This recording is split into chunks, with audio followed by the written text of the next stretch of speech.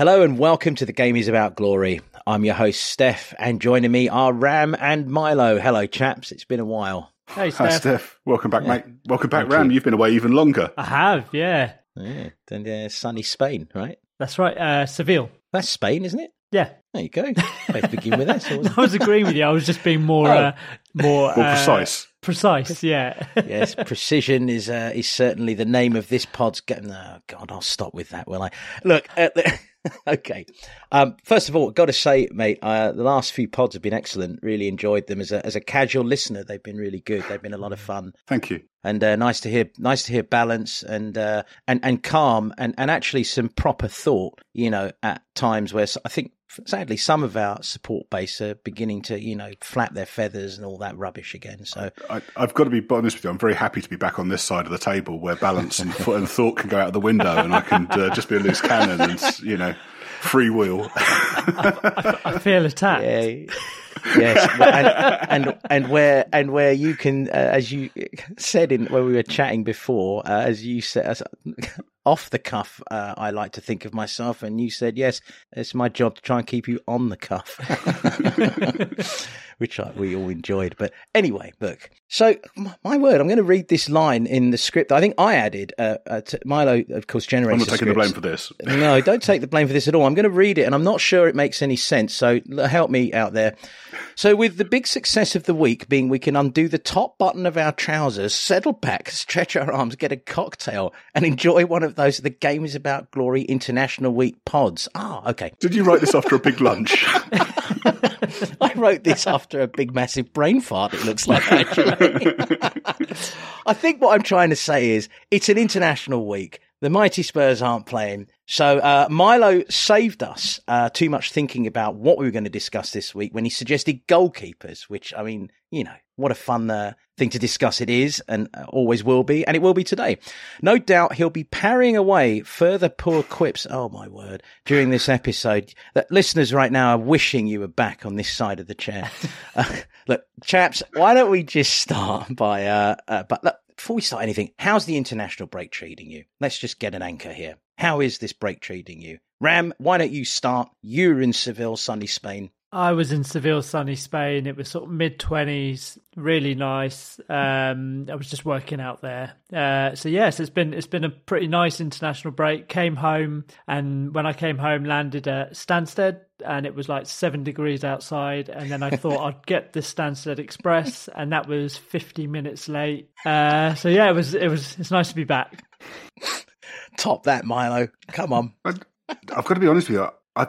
This is the first time this season that I've been looking forward to an international break. I think I just needed a little bit of a break from football. Sometimes this is a bad thing to say on somebody who does a football pod, but sometimes there's just too much football and it's quite nice to not have to think about it and, just switch off for a bit. So I've been quite enjoying the break. Yeah, I agree. I mean, for a variety of reasons, my head's been squeezed into a small vice-like clench. It's been quite tight, so I'm happy to get some time off from everything, actually. Although I did watch one game during the international break. It was not an England game. It was Argentina versus Uruguay, which was a lot of fun, I have to say.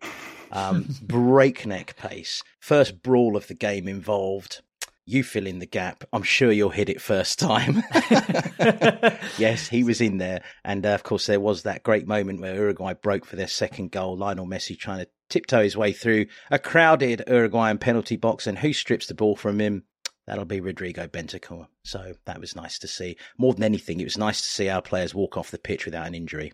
Yeah, I saw a photo of Bentancur tackling Kuti, and it was just it's kind of all my nightmares at once. It was, I know. Yeah, I think when we recorded the pod last weekend, Gareth had said that Bentancur hadn't been called up, and had messaged him the next day saying, "I've got some bad news for you, mate. I think he's in the squad here." He said, "Don't worry. He's only playing Kuti. Nothing bad can happen there." I think Bentancur got Messi's shirt after the game. I read one report that he was walking around the back of the stadium wearing Kuti's shorts and Messi's shirt. So I think swapping shorts is a thing now as well.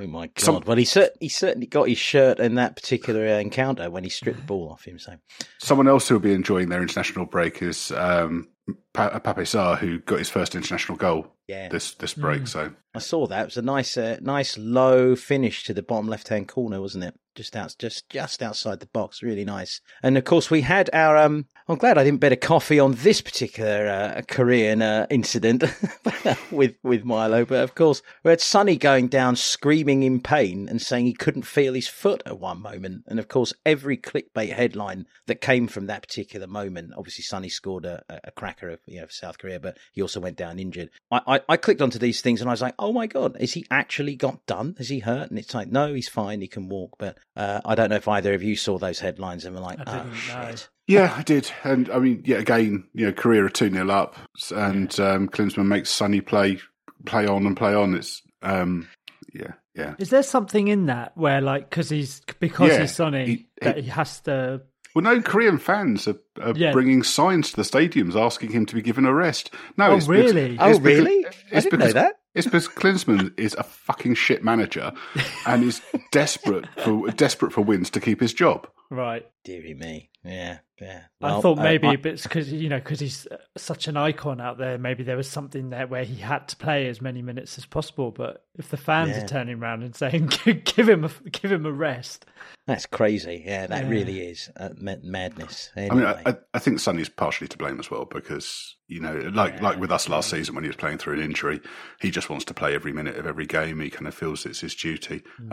He could be asking to come off. He could be asking to be managed, but I don't think he wants to do that. He's captain of his country. He's proud of that. So, as much as I dislike Klinsmann managing them and how he's using Sonny, I think Sonny probably has to carry a little bit of the blame as well. Yeah. Well, let's just hope. I mean, have they got one more game?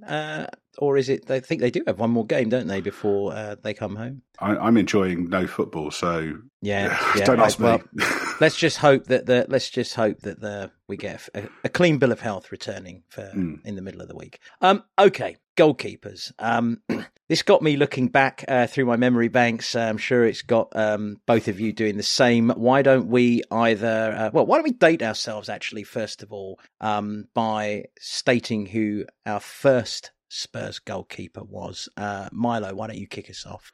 So my first was Ray Clements, but I think realistically, I think probably Torstvedt is the one who, I'm kind of catching the end of Clements, and Torstvedt's probably the one that I saw all the way through. I've got a bit of a theory that goalkeepers are like your Doctor Who, because they tend to be there for a while. There's going to be one that you kind of identify with. I'm not sure what the international equivalent of that is. Would it be a Batman or something like that? I'm not quite sure. But so with Doctor Who, I remember Tom Baker, but Peter Davison's probably my Doctor Who, and Clements is my first keeper, but actually Torstvedt's the one that I saw kind of all the way through, so that he's probably the one that I identify more with from that period. It's interesting. I think when you say that about Doctor Who or whatever, I think the international equivalent might be James Bond. Who's your James Bond? Yeah, possibly. Yeah, that's not a bad call. Yeah, that's a good one. That's a good one. Yeah. So somewhere in the middle there. I like Doctor Who as well, but if you're not a Doctor Who fan, you can go with James Bond. It's a good comparison actually, because it's because they're there for it tends to be a generation that someone's there for, isn't it? So absolutely, you can definitely age yourself. You can't. John Pertwee. I just there you myself. Go. Sorry, that wasn't Tourette's. I was just expressing my favourite Doctor Who. Anyway, go on, Rem. Your favourite Doctor Who? Doctor Who was it? Or James Bond? I'm trying to think. Doctor Who was it? Is it Sylvester McCoy? Yeah, was he? Yeah, he was my first Doctor Who. I don't even remember him. Yeah, that's unbelievable. Huh? Let's leave it there, otherwise we'll take a bigger detour then. Let me stay on cuff. Sorry. Carry on. Did he play in 89? No, sorry. I'm just confusing things. Carry on. My first Spurs goalkeeper was Eric Torstvedt. So when I first started supporting Spurs, he was the keeper that was in the sticks, and also I was a keeper in my playing days. So he's something, he's quite big, as we'll go on to talk about. He's quite a big figure for me, actually. Gloves? Did you have big the same gloves? Then Big Eric wears Sondico gloves, those giant. Yes. Yeah. Did you have a pair? I did have a pair, yeah. Very good. Too big for your hands? Way too big. Did you feel that they helped you be a better goalkeeper? No. Okay. But I had them. And Very good. No, they did. Like they kind of did, because it was like, well, I'm wearing his gloves, and I genuinely thought he was the best keeper in the world. And obviously with time, and you think back to it, and I was absolutely right. So, but no. What about you, Steph? Who's your first keeper? If Barry Daines would have been my first, I just remember him, obviously not especially well, but he was my first. And sorry, that was my brain reminded me. I don't remember very well. And then there was Mark Kendall for 5 seconds, which I remember particularly because he was awful. But Alexis probably the first one that, because of that cup season, and he just is ingrained in there. But he wasn't my favourite. My favourite was Ray Clemence. Ray Clemence is the keeper I formed a bond with. I met Clemence. I met Clemence once. I had obviously at the old ground. I had tickets to a game, and we had access to the players' lounge afterwards. And I think Stephen Clemence might have been playing in that game, and in fact, I'm pretty sure he was. And went back there afterwards, and shook his hand. And I'm about the same size as him, as he was, like in terms of height. But he was just a lot bigger than me, if you know what I mean. His hands are kind of like twice the size of mine, and all the rest of it. And although I could look him in the eye, he was just a lot bigger than me. Plus they have such presence, don't they? And keepers particularly. We'll get into this with keepers. They have to have a presence. But so in answer to your question here, Milo, my first would have been Barry Daines, and I just waffled on about the other three because I couldn't bear the fact that maybe Barry Daines is my first memory. Although in fairness to him, he was decent. He was okay. Nothing wrong with him. Not spectacular, but certainly not terrible by any stretch of the imagination. The George Lazenby of keepers. Lovely. I like that. Very nicely done. Yes, very true. Yes, very true. I like that. So of course, now we get to who was your favourite Spurs keeper, which I think I just answered by saying Ray Clemence. So chaps, carry on.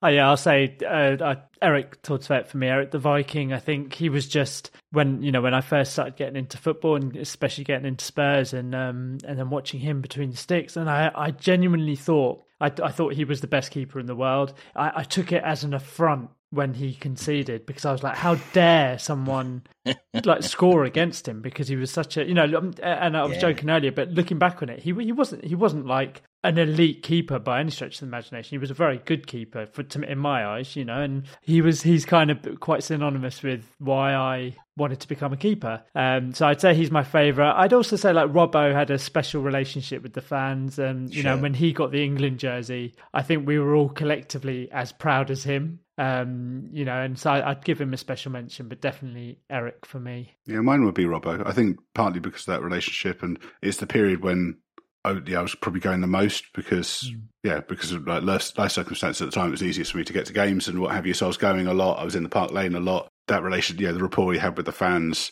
and actually just that whole period, that when Martin Jol took over, and those first couple of seasons were just absolutely great. I'm going to sneak in and add another favourite, because Clem's an easy one because I was a kid, right? But as an adult, I've got to be honest, my favourite goalkeeper of all time for us will always be Aurelio Gomez. I fucking loved him. He was superb. When he was superb, he was superb and then some. And if you remember, he got signed essentially off the back of that PSV performance against us in the Europa League, where he was flinging himself to the left and right upper corners, and you thought, God, where's this guy come from?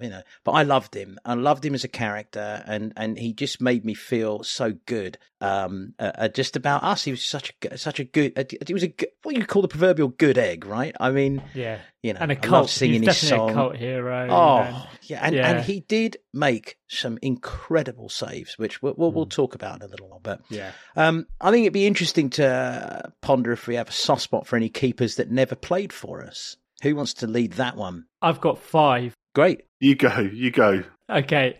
First one is Neville Southall. Just an absolute giant of a keeper, one of the best ever for me. Just had the presence, and he was just again in that early era. When I was getting into football and stuff, he was just and he's incredibly sound. He's one of the so his use of Twitter and social media is exemplary, and just an all round good guy, and say the voluntary work he does now. He's retired and a really, really, really good man. Yeah. Yep. Yeah, he is. Great shout. And then this one purely because of Italia 90 more than anything, but Schiltz, Peter Shilton. Not a nice man. Not a nice, but yeah, I was going to say maybe his politics aren't really aligned with us probably, but I never liked him. Yeah, no, but I thought, that just because, again, that snapshot of that moment, I had a bit of a soft spot for him back, in the day. Walter Zenga, again, Italy keeper, rated as one of the best in the world in my formative years. I always liked his look and the way he was around the pitch. Then this is a bit of a off curve. I'm not sure if you've heard of this guy. He was the Galatasaray keeper between 86 and 96.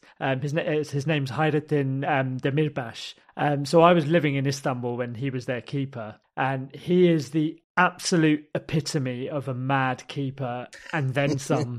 Great keeper, massive temper, prone to outlandish behaviour, but also like a big presence in the box. And he was there in the thick of it when Souness planted the flag in the centre circle against Fenerbahce, and I think at some point he actually had the flag and wanted to do it himself. But yeah, I just always remember the stories about him because I supported Galatasaray in Turkey, and he was just mad as a hatter. But yeah, so I've got a soft spot for him.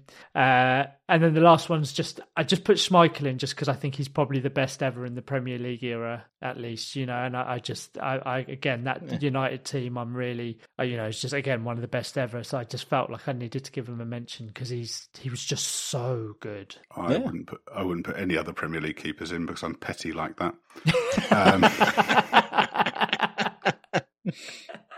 Buffon, he's on my list. Yeah, and I'd say just for comedy factors, René Higuita, the Colombian who did the Scorpion save against England in '95. Yeah. So really, that's purely for comedy. I mean, you'd have him. Absolutely. I mean, I think that's how I introduced it, wasn't it? Yeah. I'll just double reinforce it. It's much for my own benefit. You did indeed explain yourself, but yeah.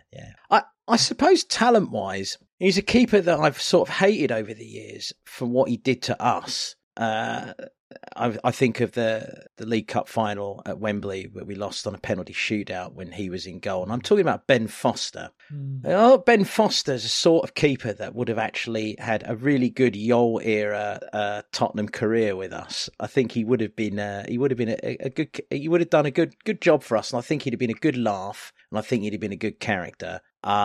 In terms of talent, it's very hard for me to look beyond Buffon, as Milo said. I think that would have been he would have been spectacular, wouldn't he? I mean, you'd have loved him in his prime. John Burridge, Aston Villa, was a really, really underrated goalkeeper. I thought was really, really good. Jimmy Rimmer was another one who was good, but I really shouldn't be mentioning him because he did play for them as well as Aston Villa. So, but I think I have to go with Buffon would be the choice. I'm with Milo right there. I think. I don't think we're asking us to keep us to play for Spurs. I think it's just who we like, isn't it? But I mean, but I've taken it to another place, I suppose, haven't I? He's a very classy keeper, isn't he? Buffon, on and off the pitch as well. Another good guy off the pitch, but also just very classy. I suppose it's interesting you say that, Milo, because I have gone automatically to who could wear the shirt. But as for soft spots, I'm trying to think. I probably actually don't have an emotional. Maybe Jordan Pickford, just because he's mental. He looks insane, and I can never feel angry towards him. I never look at him and think, "Oh, you tosspot." I just think, "Oh, you absolute nutcase," and then I have a chuckle. I hate it when his name comes up on this pod because I know a story about him from someone who knows him, and I can't say it on here. Yeah, every time, and it kills me. It absolutely kills me, and yeah. So I know someone who knows him from Sunderland and knows his family, and I've heard stuff. But going back to Ben Foster, I mean, obviously Gareth hates him for his time wasting. I think he's Gareth's most hated player. He was dancing. Right, he was dancing when he retired, and then I think he vowed not to boycott the second series of This Is Wrexham when he found out that he'd signed for them. He won't watch Deadpool movies anymore or anything, but it's a result of it. I love how petty he is. Are there rumours that Ben Foster got a gold watch when he retired? Sorry, there's a joke in there somewhere. But yeah, sorry, he just ties in nicely with Robbo, because it was Robbo who scored against him. It was him, he scored. And were you there? I was there. Yeah. It was. Well, describe the moment for those who weren't, of which I was one. I wasn't there. As it unfolded real time. I was directly behind him, I think, and I think kind of as normal when there's you're not paying acute attention to a kick, are you, from a keeper? Yeah. Right. And you see it sailing down there, and see Forster off his line. So I saw the bounce, and then you think he's not going to do that, is it? And then it has, and then what I really remember is everyone going apeshit, and just like everyone kind of jumping up and down and jumping on top of each other, and that. So yeah, I don't really.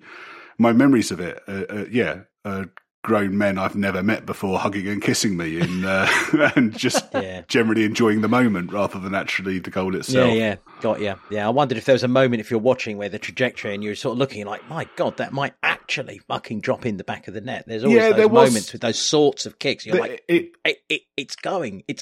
Like it was it's not going to, is it? Oh, hang on, it is. And then I say, and then Bedlam.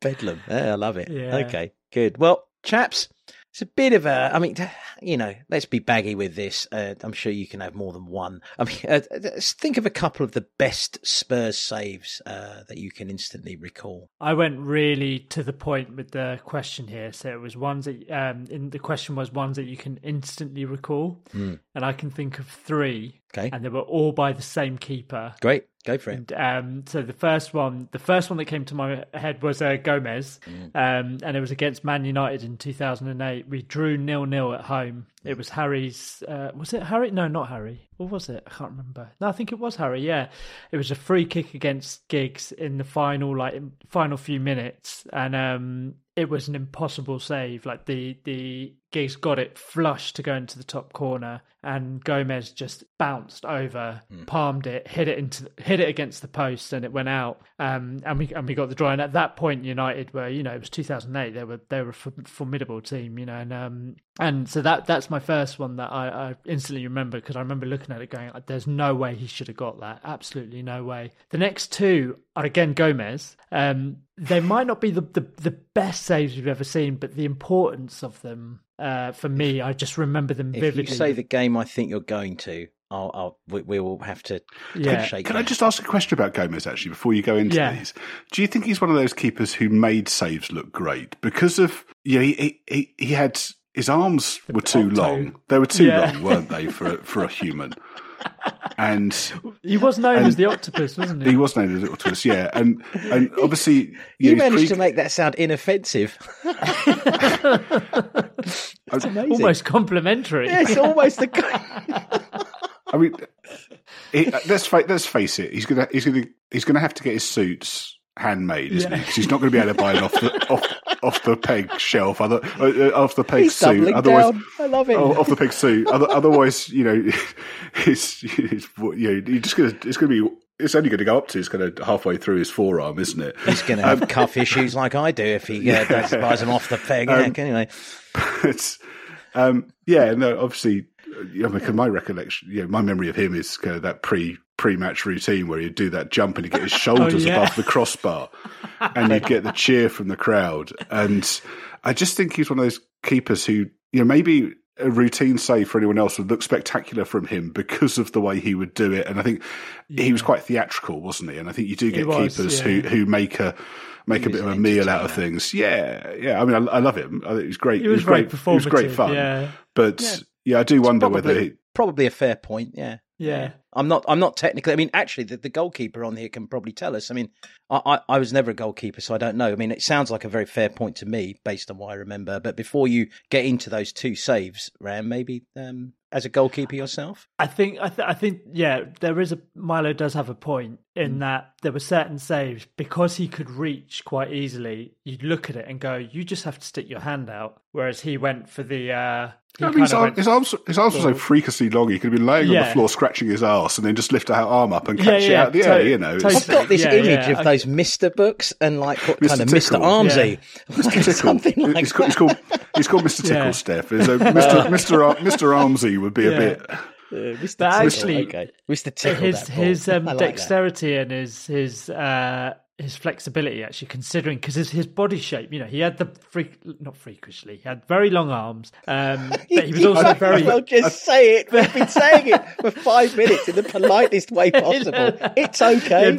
He had freakishly long arms. He was a bit of a beanpole. So really, he should, you know, his dexterity and flexibility, no hair, you know, quite a sight. Actually... Yeah, he was quite a sight. But huge smile, always. Yeah, apart from that time he started crying on the pitch. Do you remember? I do. Yes, I do. Yeah. But, so those two saves, let's bring you back to those two saves. Okay, yeah. So the next game... Let's stop body shaming him for a moment, shall we? We're not that type of pod. Okay, so the first game was Arsenal 2010 at home. We won 2-1. Yes. It was two saves from Van Persie. Yes. One was a close range volley. Oh, and the other a free kick. And he couldn't see. He was actually blocked. The defender had blocked. I mean, you couldn't see what Van Persie was doing. It was actually a brilliant move by... Well, sorry, I should retract that. It was a somewhat half-decent move by Van Persie to chest the ball down blind. Yeah. Anyway, I'm taking your point. No, absolutely brilliant. And that kept us 2 in front until late on. We did concede, but quite late on. And that was the time, you know, we were really pushing for first ever Champions League football, right? Yes. Yeah, it was actually, yeah. And then the second game was, I think it was literally a week after. It was the Chelsea game, which we also got 2-1. And it was a save from a Lampard volley that would have got them back in the game. I think it was a volley. Yeah, that was a volley as well. Yes, and he just kind of, it was just, again, very late, very close. He just got his hand out. And they're not necessarily, I could probably rattle off another 20 that may have been better, bar that free kick against Giggs. But it was just the moment, you know, those saves in those moments were so definitive. And then we went to City after, and we got Champions League. But he gave us that sense of impregnability with those two games. I remember that. Absolutely. So back to back. One was midweek, wasn't it? It was midweek, and then yeah. And I think that's the thing. I think that's the thing with Gomez, isn't it? Because, and I think you see this with keepers a lot. And actually, I mean, with Robbo as well. After was it the Croatia game where the Gary Neville back passed in the bobble and his confidence crashed, and it was really sad to see that happen to him. And I think with Gomez was the same. When he was on a high, he was unstoppable. But once his confidence went, it wasn't there. And I think I'd imagine that when he was at his peak for us, attacking teams, he must have looked twice as big. And I think there is that kind of fear thing when you talk about Schmeichel and others. Petr Cech would probably be another one, wouldn't they? Where I think strikers were scared of them. Strikers had a fear of them, and they probably got saves that maybe other keepers wouldn't have got because the players, the opposition was kind of second guessing them because of that. And I think Gomez was probably that for us for a while, because he would pull off these remarkable saves, because he could reach things that other people couldn't reach. And I think that's worth a lot. And and then you've got that crash. And I think this is the thing with keepers, isn't it? Then it's not like any other position. Because you're on your own, there's no hiding place. Because you've got that relationship with the fans or the opposition fans. And Robbo talked about that on the Spurs podcast, where he's saying after that England game, he's got opposition fans behind him all game, giving him shit, and there's no hiding place. And it must be so difficult. And the place you've got to be, the kind of mental strength you've got to have to be able to play through that or come out the other side is just unlike any other position, I think. I think Gomez suffered a couple of terrible pieces of bad luck as well. One of which was at Chelsea, of course, where he was tagged that was tagged for a goal that wasn't, didn't go over the line. I mean, he did, and that was a moment I remember his confidence going. But yeah, let's get back to the instances. Milo, for you, I mean, I would have that Gomez. I would have that Gomez Arsenal one. The other one that's I was having a look at. So, I mean, this is the worst kind of question for me because I can't remember any games that happened in the past. The game's over, and a week later I've forgotten it. I was thinking about there's a Lloris one against Leverkusen where he saves it. It looks like on first viewing, it looks like it's gone over the line. He's almost rolling with the ball, and he rolls forwards, and it's before. I think it's before goal line tech because there's you had the linesman behind the goal for a period in European games. Do you remember that? Yes, absolutely. And they got it right. He did save it, but it was a really unconventional save. And from where he was, it didn't look like it was on. There was another one in the Champions League he had against Dortmund that was. I'm trying to think who the strike was from now. Was excellent. But yeah, I mean, I think with Lloris, I think again because of how it's ended, and certainly that last season, maybe season and a half, where again he was on a slide. And I think maybe some of that's his body getting older. Your reflexes aren't quite the same, and the game moving on as well. I think you got to remember back to how he was at his peak. And he was just a great, great, great shot stopper, and maybe the opposite of Gomez in that he wasn't particularly showy. He didn't put theatrics on a save, but he just a great, great shot stopper. I think it's interesting let's stick there for a second with Hugo Lloris. I think he deserves an extra few minutes of our time for every reason that you said there, Milo. I think one of the things that I'll never know the answer to, obviously, but that injury at Brighton, he was never the same after that. And I have to wonder what that did to his body mechanics, whether he had to slightly adapt to compensate for an injury that never quite came back together. I don't know. But it seemed that was a breaking point. Yes, or is it competence again? You're getting challenged in the air, you're worried about going down. Yep. It's He was never quite the same after that, though, was he? It was a really, really, it was a horrible injury for a goalkeeper to suffer, especially. So, you just don't know, do you? But you're absolutely right. When you say that his last couple of years have somewhat overshadowed a decade plus of great service through several transitional gears of this football club, it must be said. And because he's not necessarily a personality keeper, but he's just a quiet, so you do tend to lose sight of just how great he was for us for so many years. And the fact that he stuck with us when he probably could have gone to a bigger club or pushed for a move had he wanted to. This is a World Cup winner.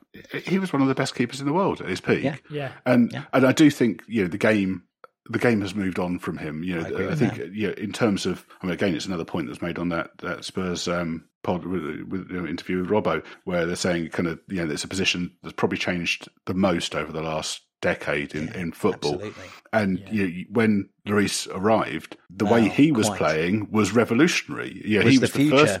Yeah. And I just think it's what he was good at when he first came in, because he was he'd come off his line very, very quickly, and as he's got older, he's done that a lot less.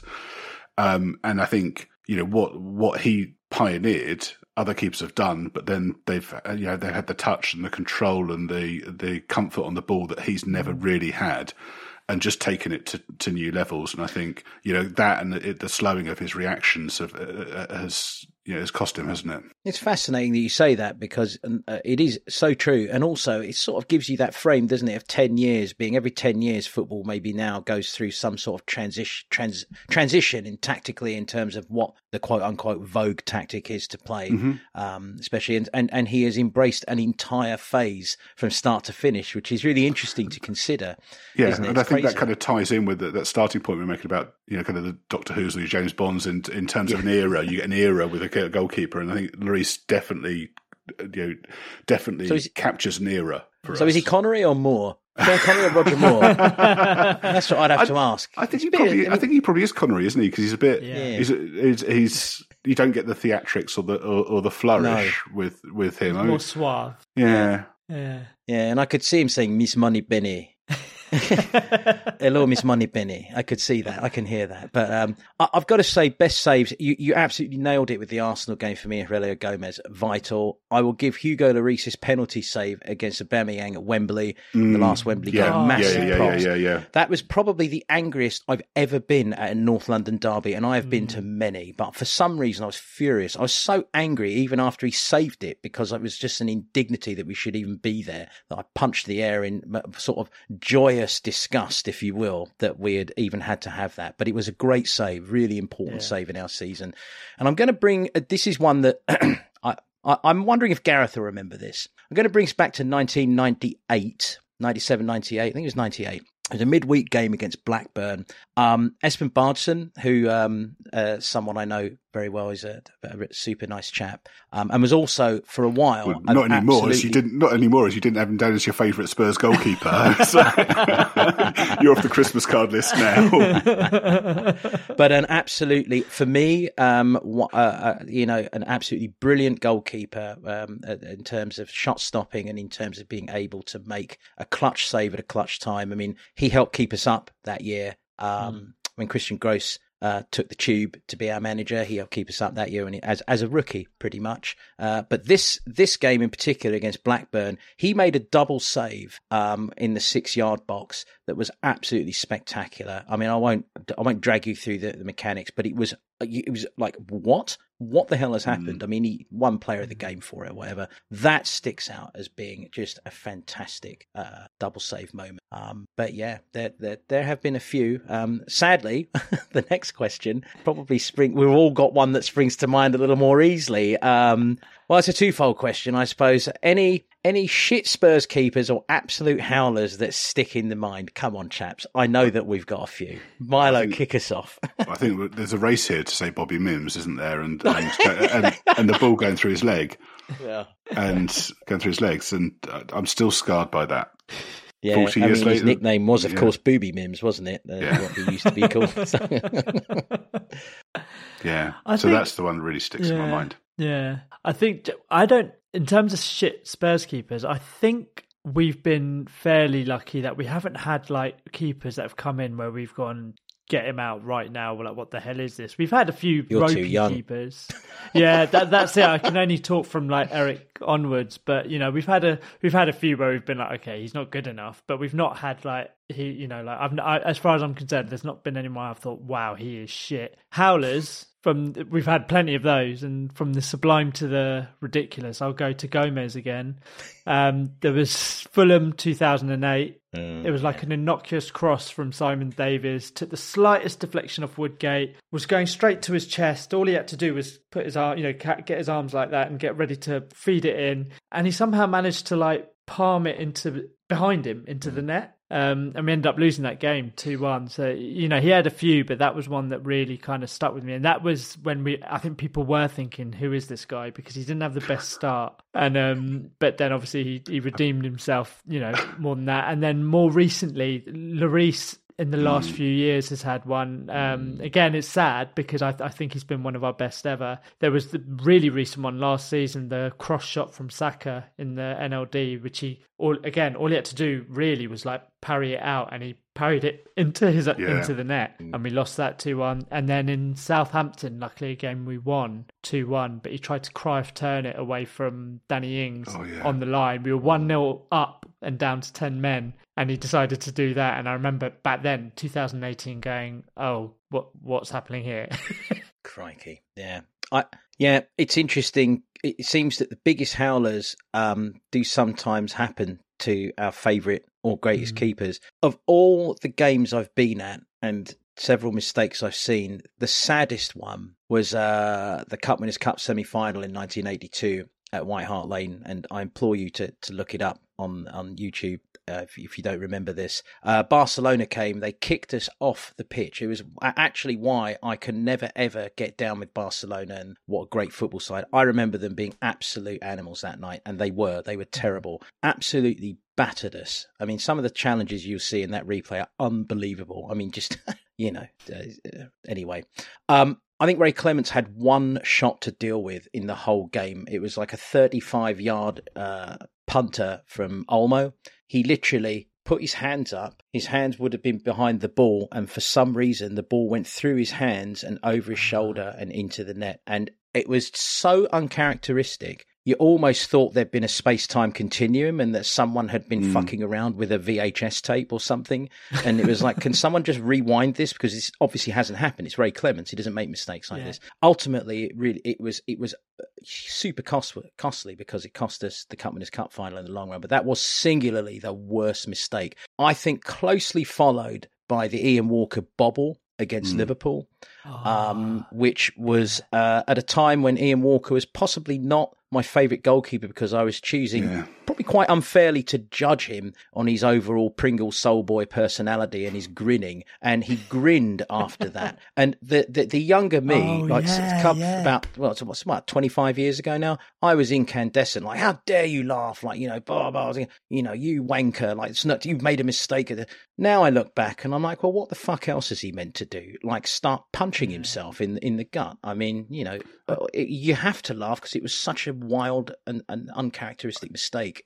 So I think Walker's a funny one, isn't he? Because he is. You know, he was. You know, he's getting England caps. He's clearly very good. My recollections of it is that he never really instilled confidence in me, and maybe it was because of that smirk when things went wrong. But you know, he was with us for a long time, and yeah, he was.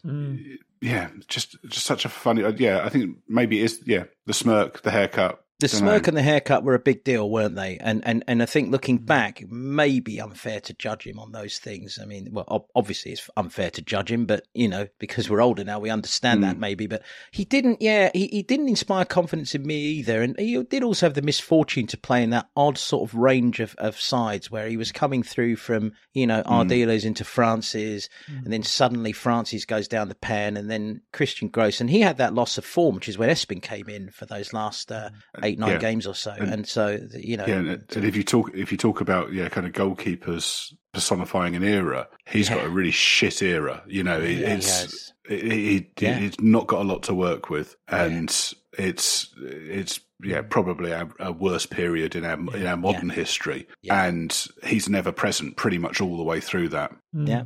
He came in with a lot of promise as well. I remember. Yes. Like, I think there was a lot of like fanfare around him, and I think his debut, I can't remember his whole debut, but I remember one instance where like the ball came over and he kind of did this one-handed scoop save, and I remember then thinking, oh, what have we got here? But yeah, I think that's a really good point, Milo. That you know, our kind of worst Premier League era. That's he's the almost ever present there. Yeah. Which might be unfair, but yeah. But you just reminded me of the smirk or the smile, and I remember he got absolutely hammered for that. Yeah, he did, and I was one of the people hammering him. I mean, that's you know, it's quite unfair again when you think about your behaviour, and we talk about this a lot on this pod. You know, the mental health and well-being, which I think people are a lot more aware of it now. But I think of the abuse that Ian Walker got. I mean, the juxtapose of that is, thank goodness these players didn't have to go through social media trial by fire. I mean, Ian Walker would have been destroyed, I think, long before he eventually succumbed to a lesser than Spurs career. But he actually ended up going to Everton, didn't he? And I think he had a couple of similar mistakes, and he slowly wound his way out. But he was the England goalkeeper for a short while. For a short while. So, okay. England number 2 for quite a long time. I mean, he was in an ever-present in England squad for quite a while. Yeah, he was. I think his name might be coming up in answer to the next question as well. Good. Ask the question. So, what's the worst goalie jersey you remember? And Steph, this is you getting a bit anal here with brand, year, and colour. Brand, year, and colours. I want the details. God damn it! Exactly. I'm asking a precision, and I can't remember. I'm going to say that, and I'm going to throw my example. I'm going to go, I think it was then. So I've got a couple of Walker's originals. I wonder if we've got the same ones, Milo. The orange and blue stripe one, and in '94 he had a green one with kind of purple and blue kind of diagonal like stripes coming out through the middle. It's just the '90s is a bad period for football goalkeepers' jerseys, full stop. Because I think. Yeah. I mean, there was a certain club down the road that had some real monstrosities. Yeah, I mean they've had entire kits that make me laugh. So. And put on sunglasses, I may point out. But anyway, Ram, So I think we've actually been apart from the 90s, I think some of our goalkeeper kits have been really smart. You know, I've really quite liked some of ours, but there's two for me which are kind of in that 90s era. One was the 96-97 Pony keeper kit, which is pretty ropey. That was I'm gonna put both of them in the chat. There was the 96-97 was it was like navy blue squares that looked like with what looked like snowflakes in some, and then some orange star-shaped designs in the other squares. And that just looked really garish. And then the year after, awful. The second keeper kit, Yes. it was a mixture of orange, light and dark blue, and some yellow. It was something I'd expect from like Sheffield Wednesday or something. You're making it Sheffield sound Wednesday. much nicer than it is. Let me, because that is my choice, is that kit. All right. It looks like, when I look at that, the first thing I think of is Andy Pandy. I don't know why. It looks like a child's pajama top that they would wear whilst watching Andy Pandy. It's absolutely horrendous. It has to be the most horrendous goal kit. Yeah. And I think what Ram's trying to describe is this sky blue, bright orange stripes, which are then suddenly broken up with dark blue stripes and yellow. And someone actually got paid to design this. Can you imagine the designers meeting? I've got it, lads. This is the one. They're going to look fantastic. Have you heard of Andy Pandy? I think that whoever was designing football goalkeepers' jerseys in the 90s just turned up pissed for work every day. Yeah. I think they were on the lash for the whole decade. Yeah. Either that, or do you think the thought was that as Andy Cole was bearing down on goal, 1-on-1, he'd just take a quick look up to try and look at the whites of the keeper's eyes and be deflected by this horrible kind of thing? What the fuck is this opal fruit standing in front of me? I'd be like, I don't know. It's a deft combination of the two. I'd say Schmeichel had some shockers, didn't he? And, he did, yeah. And obviously David Seaman had some real horrible ones. The England jersey had for Euro 96 red with kind of green and yellow kind of blotches in the middle was horrible. It's almost like the kit manufacturers do it on purpose, isn't it? Yeah, let's really make sure people know what a weird position goalkeeper is. Let's just give them the weirdest coloured shirt we possibly can. One keeper or two, I think it's an interesting thing to think about. You know, we've had clear first choice keepers for a while. There have been points in the past when the gap between the first choice and deputy has been closer. Particularly, probably think of Tony Parks to Ray Clemence, maybe because Tony Parks won us the UEFA Cup in the end. But I mean, more recently we had Vorm, right, under Hugo Lloris, if we consider him to be of standard. Forster, I suppose you'd argue that Gomez and Cudicini were, fairly well matched, wasn't it? I guess the point is, can you see any benefit in having competition or even rotation between the sticks? Bear in mind that Casey Keller played 2 seasons in a row without, I think if we go back to Walker, actually, I think he's probably one of those periods. I mean, he took over from Torstvedt, didn't he? He ousted him. And then, you mentioned about Espen. He took got close to being first choice on occasions. And then later on, when you got Neil Sullivan coming in, and there was a little bit of rotation between him and Walker. So we saw it quite a few times then.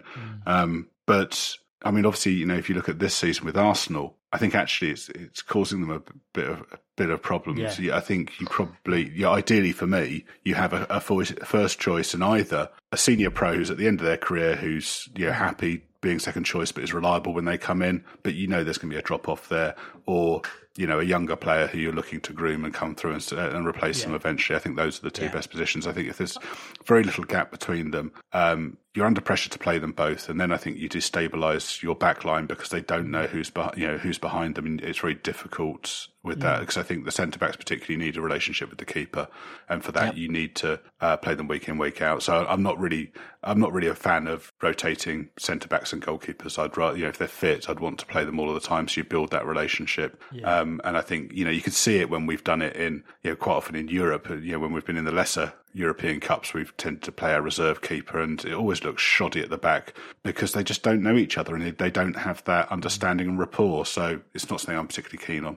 No, I completely agree with you, Milo. I think that, I'm quite, maybe it's considered old school now, I don't know, but, we should have a designated number one and then a number two who's either good enough that they are looking to usurp the number one, or as you said, an older, more experienced head, but someone who can come in and there's not much drop off. I mean, we have had massive drop offs in the past, and then maybe as a number three, like an academy grad who's shown a lot of promise, but and we've done that as well, that will come through and we keep them in and around the first team. What I quite like was when we bought Lloris in and we had Friedel in goal. And I thought that was quite a decent transition where, everyone assumed Lloris would come in and he'd just be given the jersey. But actually, I think Friedel got a good 10 games, didn't he, or something like that? And they just then they kind of, introduced Lloris into the fold. And there wasn't much of a drop-off, but, for that as well with Friedel, still a very solid keeper. And he was really on board with it. If I seem to remember that he kind of knew his position. And he was okay with the fact that, Lloris is going to come in as the number one at some point. But, maybe it was out of respect, but also because he was a very good keeper still, that we didn't just usurp him completely. So I quite like that method as well. Yeah.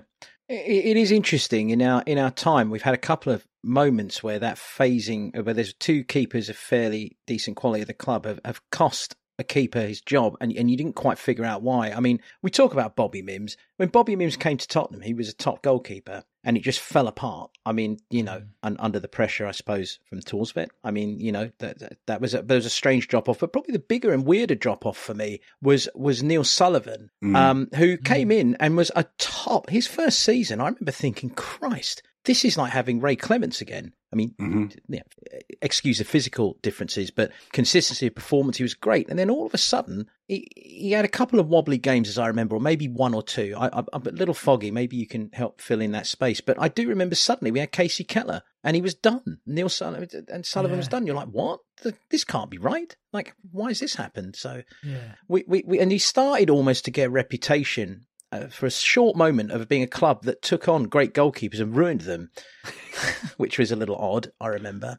I do think it's we talked about that kind of mental side of it and how you're on your own. And I think, we're a big club. So most of the keepers coming in, it's going to be a step up from what they've seen before and kind of the attention they're getting and the scrutiny they're under. And I think, you've only got to have an error or two. And, I think all keepers have got, a mistake or two in them, haven't they? And then suddenly, everyone's looking at you, everyone's talking about you, and how do you deal with that? And I think that's probably, what we're seeing there. Neil Sullivan, Wimbledon is not going to have that kind of scrutiny, is he? They're plucky underdogs and all the rest of it. So even if you almost expect them to score to concede goals, don't you? So it's not. It's not the same situation. Yeah, no, it's not just like for these players. It's not just the fans and the media and stuff. Even like playing grassroots football, I remember playing for a team where I was always quite a vocal keeper, and I got asked to play for a team that was doing really well in a league above, and they said, they kind of needed a ringer, someone to come in, and it was a friend of mine who was playing it. I was like, yeah, I'll come and play. And I remember coming in feeling quite confident, going, well, I'm a gobby keeper. I'm okay, and I can hold my own.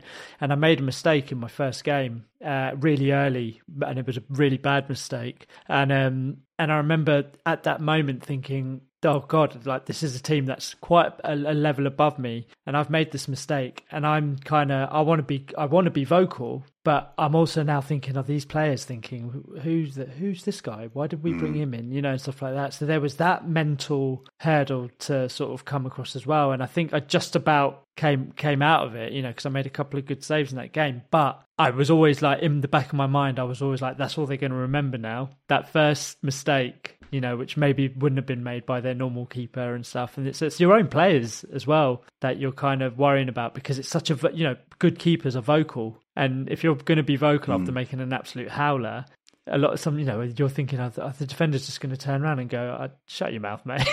You just cost us. We're 2-0 down because of you. Yeah, it's interesting. It brings up another question that for another pod. I think we've talked about doing this at some point. Or maybe not a whole pod, but a bit of it. That whole idea of the second goalkeeper that is content to be one for the rest of their career. I mean, Milo, you bring up this great point where, really you want experience there. And to that regard, whilst Fraser Forster may not be the 100% ideal goalkeeper to step in if anything happens to Big Vic, he's probably as good as you can expect given the way we play and given what you need in terms of being able to step in to a cold situation. I mean, you train all week. He's professional enough to take it on without letting his concentration go. But I do wonder, I mean, I think of Alfie Whiteman, for example, like, where is that, what is that career and what is that profession about? We've talked about this a few times, haven't we? We say, Alfie Whiteman and Austin as well. They're both, I think they're 24 now. They've spent their whole career at the club. Both have had shortish spells out on loan, but nothing significant. And I mean, presumably the pay's quite good, being third and fourth choice keeper at Spurs, you'd assume. I mean, but probably better than you're going to be getting in. I don't know if they left, where they're going to be playing, like League One, League Two. I don't know, National League. I'm not sure. It's hard to say. They're definitely not going to get a Premier League job. They're probably not going to get a Championship job, are they? So, right. So I don't know, but it must be a very weird thing where effectively you've got a career where seasons on end, because they're not playing for the under-21s, that they're getting paid to come and train. They've probably got a great lifestyle, but you're a sportsman who never plays sports, and it's a very, very weird scenario, isn't it? Mm-hmm. And I'd assume that they'll probably both leave in the summer, I would have thought. And I don't know. It must be very, very difficult for a keeper who does that to then establish themselves as well. You talked about you stepping up a league, Ram, and worrying about that, but you're effectively coming into a team where you're saying, okay, I've trained with some great players, but I've never bloody played. No, exactly. Yeah, and you take into account all the various mental foibles that being a goalkeeper carries with it. Imagine if a virus sweeps through and Big Vic and Forster are out, and one of those keepers has to come in all of a sudden playing a high line game, high pressing. Yeah. I mean, I think they've looked all right when they've played in pre-season. But the challenge would be huge, wouldn't it? And obviously, no managers fancied them to be second choice when they've been there. You could have made that choice, but we've chosen not to. Interesting one. We have arrived at the part of the pod where I think we're all looking forward to getting into this. We're all looking forward to a little bit of Big Vic love here. Vicario has most certainly not just come in as our new number one goalkeeper. It's fair to say he's established himself as a firm favourite and also as one of our almost indispensables at this point. And not just for what he has in his arms and his feet and his body, but also he has such a presence. Right? Are you surprised by how quickly he's settled? I think I'll hold my hands up. I wasn't convinced after his first league game against Brentford. I thought that there might have been a touch of the calamity in him, and I think I even mentioned it in our chat. But I'll say this now, he's been phenomenal. Like, he has everything. His positioning and anticipation is as good as I've seen in any keeper. And honestly, if he carries on the way he started his Spurs career, he will be by far one of our best ever that's played for the club. And, I already think he's probably, for me, he's the best keeper in the league at the moment. Stats bear that out. Certainly in terms of goals prevented, I think he's got the best stats in the league. Yeah, he's there's things that it's his anticipation that I'm in love with it. There's things again like that Gomez free kick save. There's certain moments where I think, oh, okay, this is we've conceded here, but he's there. And he just makes the right choice. The one that really brought it home to me during the Wolves game, and I don't think it was his best performance. I mean, I don't think he was particularly great in that game, actually. But I was in the first half when you got Dyer and Davis back in defence, and I was thinking, what would this be like now if we had Lloris in goal? And a bad situation gets compounded, and it's significantly worse because you haven't got the ability to play back. You haven't got someone who's assured there, and he's made such a difference. I'd watched him a little bit before he joined us. I liked him, but I'm surprised at how seamless it's been, this transition. I mean, it couldn't have gone better in terms of a new keeper coming in. You talked earlier on about when Lloris came in. He came in as second choice and then took over halfway through that his first season. I think some of us thought that maybe that would happen with Vicario this season, and maybe Forster starts the first couple of games, we settle in, and then he comes in and takes over. But he's settled remarkably quickly, and it looks fantastic and makes such a difference to our game. I think his confidence versus his absolute teamsmanship, if that's a word, he just really embraces every element you would want of a fearless leader goalkeeper. He's sort of got a bit of the Schmeichels without the wanker about him, if you will. I mean, not to say that Peter Schmeichel's a wanker, he's not. But, as a footballer, he was not friendly, but he was dominant, and he fiercely defended his own players, his own defenders, and he bonded. And I see that with Vicario week in, week out. If someone plays a loose pass or a loose ball, he's the first one to be. He actually pats him on the back, very verbal, very much like, this area of the pitch, I'm in charge, and it's all good. We're in this together. And you really feel when you watch him, you're winning and losing together, that nobody's culpable. And that must be fantastic to play with, Balled out skip against Wolves. As is, I remember that. But I mean, that's one moment. I think generally speaking, you'd have to say he's been very, very forgiving of anything that's happened ahead of him. And he does not show the jitters. Like, he doesn't ever look jittery to me. He looks excitable and excited, but he never looks jittery. He doesn't look unconfident. He looks far older than 26 in terms of his in terms of his presence, and that's really impressed me. And another thing, actually, just quickly, that I really love about him is that as a keeper you're going to concede. Know that, but when he concedes, you really look at him, and he's like I was with Thoughts Vet. He considers it like an affront. It's like, this should not be happening. I don't concede goals. And I love that. I love that attitude. Yeah. I think he'll be the first goalkeeper to lift silverware with us since Paul Robinson, for sure. I think it's a given, and I think that he'll probably lift a few pieces. Oops, that's optimism creeping in. That's but it does. I mean, when I look in his eyes, I mean, there's no doubt he does have a little bit of the loonies in his eyes sometimes. You look at him, and it's a little bit of that sort of quiet, like, a little bit. He almost looks a bit like Ben Kingsley in a Sexy Beast. Stum, stum, stum. He gets a little bit of that sometimes about him. I don't know. Very intense. Maybe a little bit of the Travis Bickles in his eyes sometimes. I don't know. But, let's face it. I think all goalkeepers are a bit bonkers, right? We can agree with that. Yeah. I think that's a bit of a cliche, to be honest with you. I don't think... I think there have been some, but I don't think they all are. I think... I think it's probably now it's a cliche. I think maybe back in the day there was a good proportion of keepers that were just, because it might be more in terms of like not so much even their personality, but what they're required to do, which is just throw their bodies around with reckless abandon. I think it's such a unique position, though. I think it's always going to carry with it. You have to be a slightly different type of person to want that type of pressure, or not good enough at football to play outfield. I mean, I think it's whichever which is basically what happened with me. So whichever way. I think the game has moved on since then, because of course you got Edison, who I quite happily play as a defensive midfielder in a pinch. But I think the point of my comment about being bonkers was my final setup here, which I thought we maybe would have a little bit of fun with, given that there are cliches, in rock and roll music or in music in general about drummers.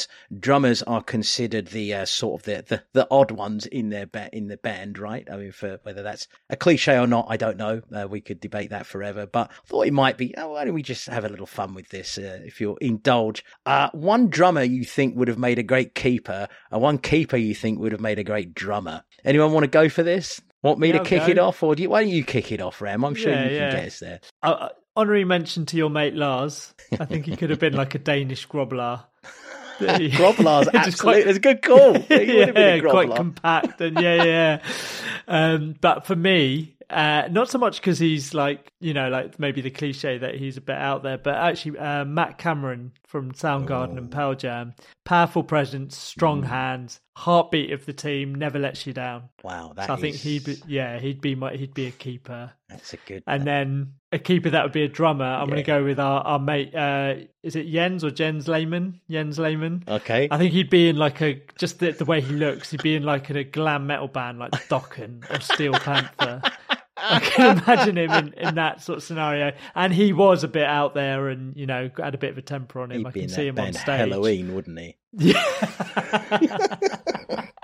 What do you think, Steph? The perm. Oh, I mean, for me, you could go classic, right, with the Bonhams or whatever. But for me, there's only one drummer I want as a goalkeeper in my team, and that's Tommy Lee of Motley Crue. Absolutely bonkers. 6'4", arms and legs going everywhere, yelling at all sorts and everyone, including himself. I don't know how good he'd be, but he'd be bloody entertaining. I can tell you that.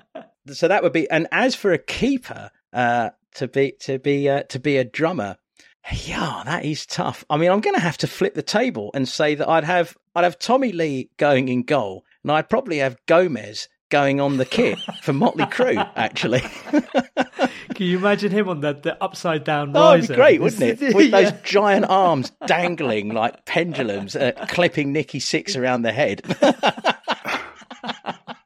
He has got the air. He has got the air of Animal from the Muppets, hasn't he? So Yeah.